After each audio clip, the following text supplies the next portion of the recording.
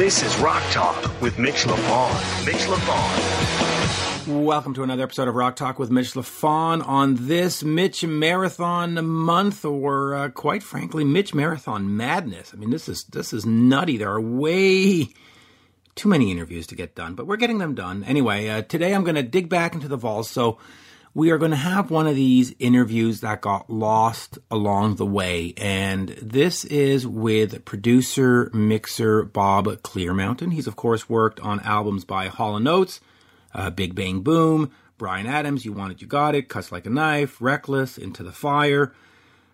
He's mixed albums by the Rolling Stones, including Tattoo You, Stripped, Live Licks, what else? He's done Roxy Music, Huey Lewis and the New Sports, David Bowie, Let's Dance, and then a whole bunch of Bruce Springsteen albums, including Born in the USA, Tunnel of Love, Lucky Town, etc., etc., etc. And this interview was done probably, trying to think, either in February or March of 2019.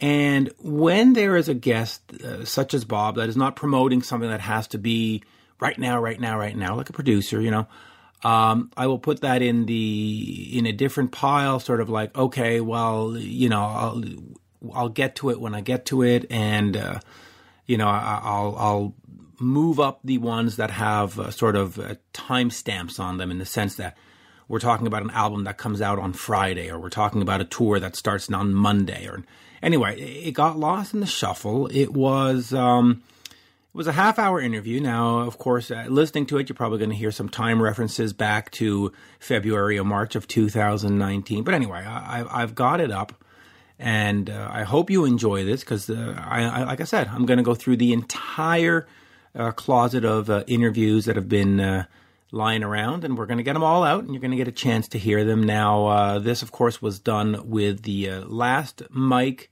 setup that I had, so I don't know how that's going to affect the sound, but anyway. Again, folks, please head over to loudtracks.com/Mitch to see if you want a t-shirt, and let me know at Mitch LaFon on Twitter whether I should make a white shirt with the logo or not. I think a white shirt would be actually kind of cool, quite frankly. And well, there you go. So here, without further ado, as I clean out the closet, we could have these long discussions at the front of every one of them. But I think on some of these, let's just do efficient, quick and easy. So here, without further ado, because there's been a lot of further ado, we've been waiting a long time. Here is producer, mixer, all-around good guy, Bob Clearmountain. We are speaking with engineer, mixer, and producer Bob Clearmountain. He, of course, has had a hand in many of the world's greatest albums, including a lot of the Bon Jovi stuff, Bryan Adams, and more, the Rolling Stones. Bob, an absolute pleasure to have you on today. Thanks, my pleasure. Yes. I'm going to start here before we start getting into the history and how did you become an engineer and a producer. On January 26th, I was in Montreal with Bryan Adams, and the local radio station was interviewing him, and they said, boy, talk about waking up the neighbors. You were on there with Mutt Lange and Bob Clearmountain. And he looked at the guy and he said, yes, the A-Team. Right? Talk to me a little bit about your work with Bryan and Mutt, because I was actually talking to Phil Collen this morning of Def Leppard, who bemoaned the fact that he's never worked with you, but he also was extolling the virtues of Mutt. So talk to me about this team of Clearmountain, Lange, and how does a producer and a mixer and all, how do you have to work together to sort of become the A-Team? Well, that's interesting, because Mutt is, he's quite different than most producers. He's a bit more painstaking and hands-on than most guys, I think. And that's a tough question to answer, because he's a difficult guy to actually work with. Bryan and he are very good friends, and they've obviously done some incredible work together. But Mutt tends to dictate every single little minute thing that happens on a record, including performing his own, doing background vocals himself, because he's an incredible singer, besides being an amazing producer. And and I'm not quite used to that. I mean, I'm used to having a bit more freedom as far as making mix decisions and things like that. So it was a little awkward for me, to be honest. But it worked out fine. I always try to adjust to my style to whoever I'm working with, and which was certainly the case with Mutt. And it was different than my role with Brian on the 4 albums before that, where I was a co-producer, and so kind of had more of a equal input into it. Yeah, so let me talk to you about producing first, because you've done sort of everybody from Bryan Adams to you've done stuff with the Stones, you've done stuff with Johnny Holiday, Demi Lovato, and others. Talk to me about how you adjust your style for each. In fact, do you adjust your style for each project, or is it, no, this is Bob, the producer, and this is what I do, and if you want to buy in, we're good? And if do you sit down with each artist individually and talk to them and see a vision, or do you have your way and they just sort of have to buy into it? Well, obviously everybody's got a certain style to what they do, any mixer or producer. But the thing is that I never think of it as my record. I mean, I didn't write the songs, I didn't do the performances. And so I try to get into the artists and producers' heads, and I do try to, usually, if I can have a conversation with them, it's the best thing to find out what their motivations are and their direction is, and how they feel the outcome should be. What it should end up. The sound of the record should reflect their vision, not my vision. And so I try to be as chameleon-like as possible, and so that I'm reflecting a reflection of what they want, and try to get the best out of what they want to do, And so any suggestions that they make, even if I disagree, which often I do, I'll say, okay, well, let me see, why do they want that? And I try to understand it. And once I understand it, then okay, I get that. I'll make that work, that kind of thing. I do want to ask you about, I know we only have about 20 minutes, so I'm trying to go through this as quickly as possible. Shine a Light, the Rolling Stone film. Yeah. Talk to me about the specific challenges of producing and mixing music for a film, because it can't necessarily just reflect on the music. The music has a purpose, an intended purpose in the visual and in the movie telling and in the film telling. Talk to me about that project, and was it just I went in and mixed something, or did you really have to sort of sit with Scorsese and say, okay, how are we going to make this fit the scene? Well, that's exactly what the second part of what you just said is exactly what it was. I mean, first of all, I was there from the beginning, so I recorded it, and I was in the theater, and so I experienced what the whole thing was. Plus the fact, of course, I've been working with the Stones for forever. But Scorsese was a whole different element, because he had a filmmaker's viewpoint on the whole thing instead of a music producer or an artist. And so he would edit the film, and then he'd say to me, okay, what's happening audio-wise has to reflect what we're looking at, and very often it would be a specific cut.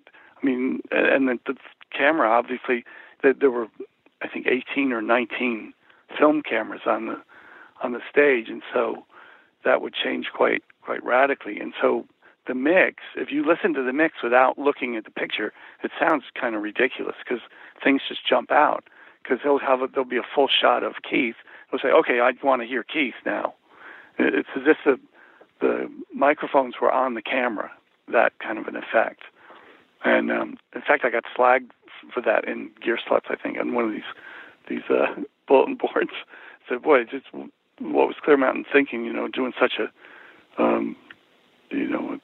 dynamic mix. And but people that actually watched the movie, that were more into the Stones and just watching the movie, I think they got it, that it was like you were the camera, and the mix would change according to what you saw.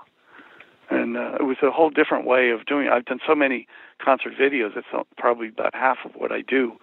And, a lot of times you'll ride the guitar solo up, of course, or something is a featured musical element, but nowhere near as drastically as what Scorsese was calling for. Yeah, really. Let me quickly talk about the technology. You went from the good old days of splicing 2-inch tape with a razor blade and and cutting and pasting literally to being able to fly stuff in with Pro Tools. Are we sort of in a golden era of music making with the ability to mix and match, or have we gotten to a point where everything is so perfect and so pitch corrected and so auto-tuned that we sort of lost the essence of the song and the essence of the music? Well, it depends on who's at the controls, really. I think the tools that we have now are fantastic. I wouldn't want to have to go back to cutting 2-inch tape with a razor blade for anything, because it was really the hard work, and you had to be so careful, and it was very hard to, like, if you cut something and it didn't work, to actually put it back. Nowadays with digitally, it's a huge improvement, but at the same time, it's very easy to get too precise, which is kind of what you were getting at, I think. And I think so many records nowadays, they really are they sound too perfect. They don't sound human anymore. It's so easy to get every little flaw out of a performance. And, the singer sings, one of the choruses pretty good and the other one's not so good. So, let's just repeat that. And, that's so simple to do nowadays that it happens. I think it happens too much, and sometimes you should just let a performance be a performance. And to me, so many records, a lot of modern records are just boring to me, because you can hear that. You can hear where things are repeated and things are so auto-tuned and processed that there's no, the human quality is all filtered out. And I prefer listening to older records, even though I'm a big digital fan, more so than analog. I don't actually like recording on analog. It always kind of bugged me. Most of my favorite records were all recorded analog and recorded the old way, because it sounded like humans, and that's what's important in music to me, is that human element. Is that a conversation you'll have with a Bryan Adams or a Bon Jovi or a client, for the lack of a better word, and say, listen, I'll do this album, but we can't make it perfect. We need to, there's a certain beauty in the imperfections, right? Well, no, I won't have that conversation, because this is just my own opinion. Okay. And I'll do whatever the client wants. If they want totally programmed drums and they want everything to be flawless, hey, they're paying me, right? They're paying me for a service that I'm providing, and if they want to have a conversation about it, fine, I'll tell them how I feel, but it isn't going to keep me from doing whatever it is they want to do.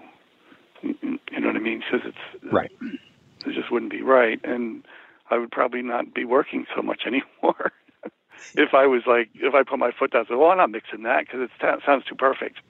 I don't think that would work. That would work. Let me look at some of the classic albums that you've had a hand in. Of course, being a Canadian living in Montreal, Bryan Adams' Reckless, 1985, absolute masterpiece. Talk to me about really, and I had a nice conversation with Jim Vallance about a month ago about it. Talk to me about that album, because here he is coming off of Cuts Like a Knife, where the success was starting to rise. We had You Want It, You Got It, where was this sort of the make and break album for Bryan, and what was it like going into the studio? Was there a sense of pressure, or was this a sense of, hey, it's just another album and whatever is whatever? Well, it was somewhere in the middle between those two things, because there was a bit of pressure, because we wanted it. We had some success with the album before, and but the thing is that he'd written some really great songs, and so I didn't think there was much question that it would be successful, that it would do well. I really believed in him a lot. I still do, and but it was a lot of work. I mean, we were very careful. I mean, there was a few songs we recorded several times to get it right. You know, we would change arrangements. Like Summer of '69, we pretty much finished it and listened to it and go, you know, there's something that's not really working here. And we re-recorded the thing. We started over. We did it all over and changed the arrangement. We actually went back with Jim Valance and worked on the arrangement in demo form and came back and redid it, and I think we got it right the second time. And so there was a bit of pressure, and we wanted to make sure it was right. We weren't going to let anything get by. And we did, you know, we ended up redoing quite a few, not full tracks, but no, actually there was One Night Love Affair we redid, I think, as well. You know, so a few things, but a lot of overdubs we went back, no, that's not good enough. Let's go back and get that better. So yeah, there was some pressure. And of course, you have Jim playing drums on the demos and stuff. The demos, yeah. He's a good drummer. Well, yeah, he was in Prism, so you know, but he chose a life of writing instead, probably wisely so. Touring musician is hard. So when a band comes to you, or when Brian comes to you in a production state, what is sort of your method for producing a band? Is it we do drums first, we do guitar first, four on the floor, everybody? What's sort of your method for getting the best performance and the best album, or does it change from band to band? Yeah, it does change, but I prefer to have the whole band in the studio together, and the singer in the vocal booth, and everybody playing together and hearing what the other band members are doing, so they tend to react. You know, I'm a big fan of live music. I think that's why I end up doing so many live albums and live concert videos, and so I gravitate towards that. And you know, sitting there watching a guy with a mouse and a computer for days and days programming things, it's just kind of boring to me. And you know, if that's I probably wouldn't. I mean, I don't think I've ever been involved in a production like that. It's always anything that I ever produced. It was live musicians playing and together. You know, they can hear each other, and so that is my preference. I'm not saying that records have to be made like that, because obviously there's, you know, thousands of hit records that are made piece by piece and either programmed or overdub by overdub. It's just a matter of preference. I just like people reacting to each other. You know, it's just my own thing. Your own thing. So okay, let me just ask you once again then about the new technology, because I've been involved in albums myself, and you know, we did an album not too long ago, 2013, 40 tracks. Nobody saw each other in the studio. Everything was done via email. Is that something that you're encountering too, where it's just people sending files back and forth and you don't see each other? Or is there an insistence when working with Bob that, okay, no, we can do that for some demos, but we still need to get you in a room and look at each other in the eyes? Well, I don't produce that many records anymore. And maybe that could be partly why, because it was going in the other direction and it wasn't interesting me anymore to do that. So I'm mainly involved in the mix. So most of the time it's all already done, and I don't even know how it was done, and it doesn't matter to me, just as long as the arrangement's good and the performance is good and the song is good. And even then, even if it's bad, if they're paying me to mix it, I'll do the best I can to make it great. You know, I mean, like a lot of the things. Like I do a lot of stuff for Springsteen, and he's in New Jersey, and I'm in Los Angeles, and we do it online. And he'll send me a track, I'll mix it, and then they'll listen to it, and I go, oh, you know what? This could really use a different guitar part or something like that, or a different like needs a tambourine or something. And so then they'll just FTP some additional tracks. In fact, we're doing that right now today. Pardon me, we're working on a song like that. Oh, nice. And we'll put it in, and so sometimes it's done piece by piece. And it's interesting that once people hear the mix, they'll decide that, oh, well, it's not quite there yet. It needs something else, or it needs that piano part isn't quite making it. Let's redo that. Things like that. So yeah, that happens all the time, and that's just part of making records, and it's certainly accepted. It doesn't matter to me, but as long as it's good. These days in the news, there's a lot of talk about a Van Halen reunion, and something might be happening. You did, of course, get a chance to work on their Tokyo Dome live in concert. Talk to me about that album, and I mean, was that sort of one show and good luck, or was it 3, 4, 5, 6, 7 shows, and you sort of got to pick and choose the best performances to make a mix? What was sort of the challenges of putting together a Van Halen live record in 2015? Well, that was just one show, and like the Stones, they didn't come in and replay anything or fix anything. It's just what they do on stage live, and to the point where we actually kept this is unusual for me. We kept the sounds exactly the same because they're basically a 3-piece with a vocalist. Nothing changed through the whole album. In fact, I mixed the whole album like twice, I think, and once we got the sounds on everything, they said, okay, that's the sound. We love that. Let's just keep that for the whole entire record. And so it was a simple record to mix. I mean, really, once the hardest part was getting the initial sounds to get it so they're happy with, and they're a little unusual the way, especially the way the drums sounded was a little bit unusual for me. But it ended up, I think, sounded really good. I was quite happy with it. It was pretty straightforward, really. Yeah, I mean, I know fans took some shots of that, but I love the album. I love the fact that a live album is a live album and not, live in Tokyo, but recorded in Los Angeles, because, Los Angeles studio. Just real quick, in terms of... Can I just ask you what shots did people take at it? Just out of curiosity. Oh, if you followed it online, they were, well, Dave's vocals are all over the place, and his singing was sloppy, and it's just like, but yeah, folks, but that's David Lee Roth. That's what he's been since 1977. It's always been somewhat of a scat vocal. It's always been somewhat of an improvised vocal. So, quel est le problème? Right, but that's what he does, and that's sort of what he does live. Yeah, and yeah. Yeah, well, it was to be a fairly precise representation of their live show, which I think is what it was. Yeah. Which is what it was, yeah. And I know since we're going to run out of time, just real quick, what sort of makes a good mixer? Because when you look at your pedigree of all the bands you've worked with, and we can repeat them ad nauseum, the Huey Lewis's, the INXS's, the David Bowie's, the Stones, Paul McCartney.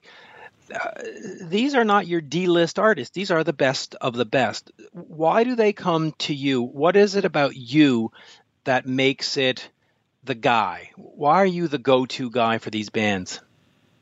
Oh, it's blackmail, actually. I have something on all of them. No, but what makes a good mixer for the layman who's listening? What makes a good mixer? Why can't I just mix an album? Like, what's sort of that skill that puts you above the rest? I wish I knew. I don't really know. But my guess is that kind of what I was saying earlier about really paying attention to who the artist is and what the producer and the artist, what they want, and that not to ever think that, oh, this is my record, and not I try not to put my stamp on anything, like it should really reflect who the artist is, and I think they like that. I think I work with people, like I did a Toto album last year, and they kind of sounds like Toto. That it sounds like what they've pretty much always sounded like, and I didn't try to all of a sudden break new ground for them. I guess I guess that's what it is. I mean, other than that, you'd have to ask them. I don't really know. And it's really interpreting the music the way they want to be interpreted, I think.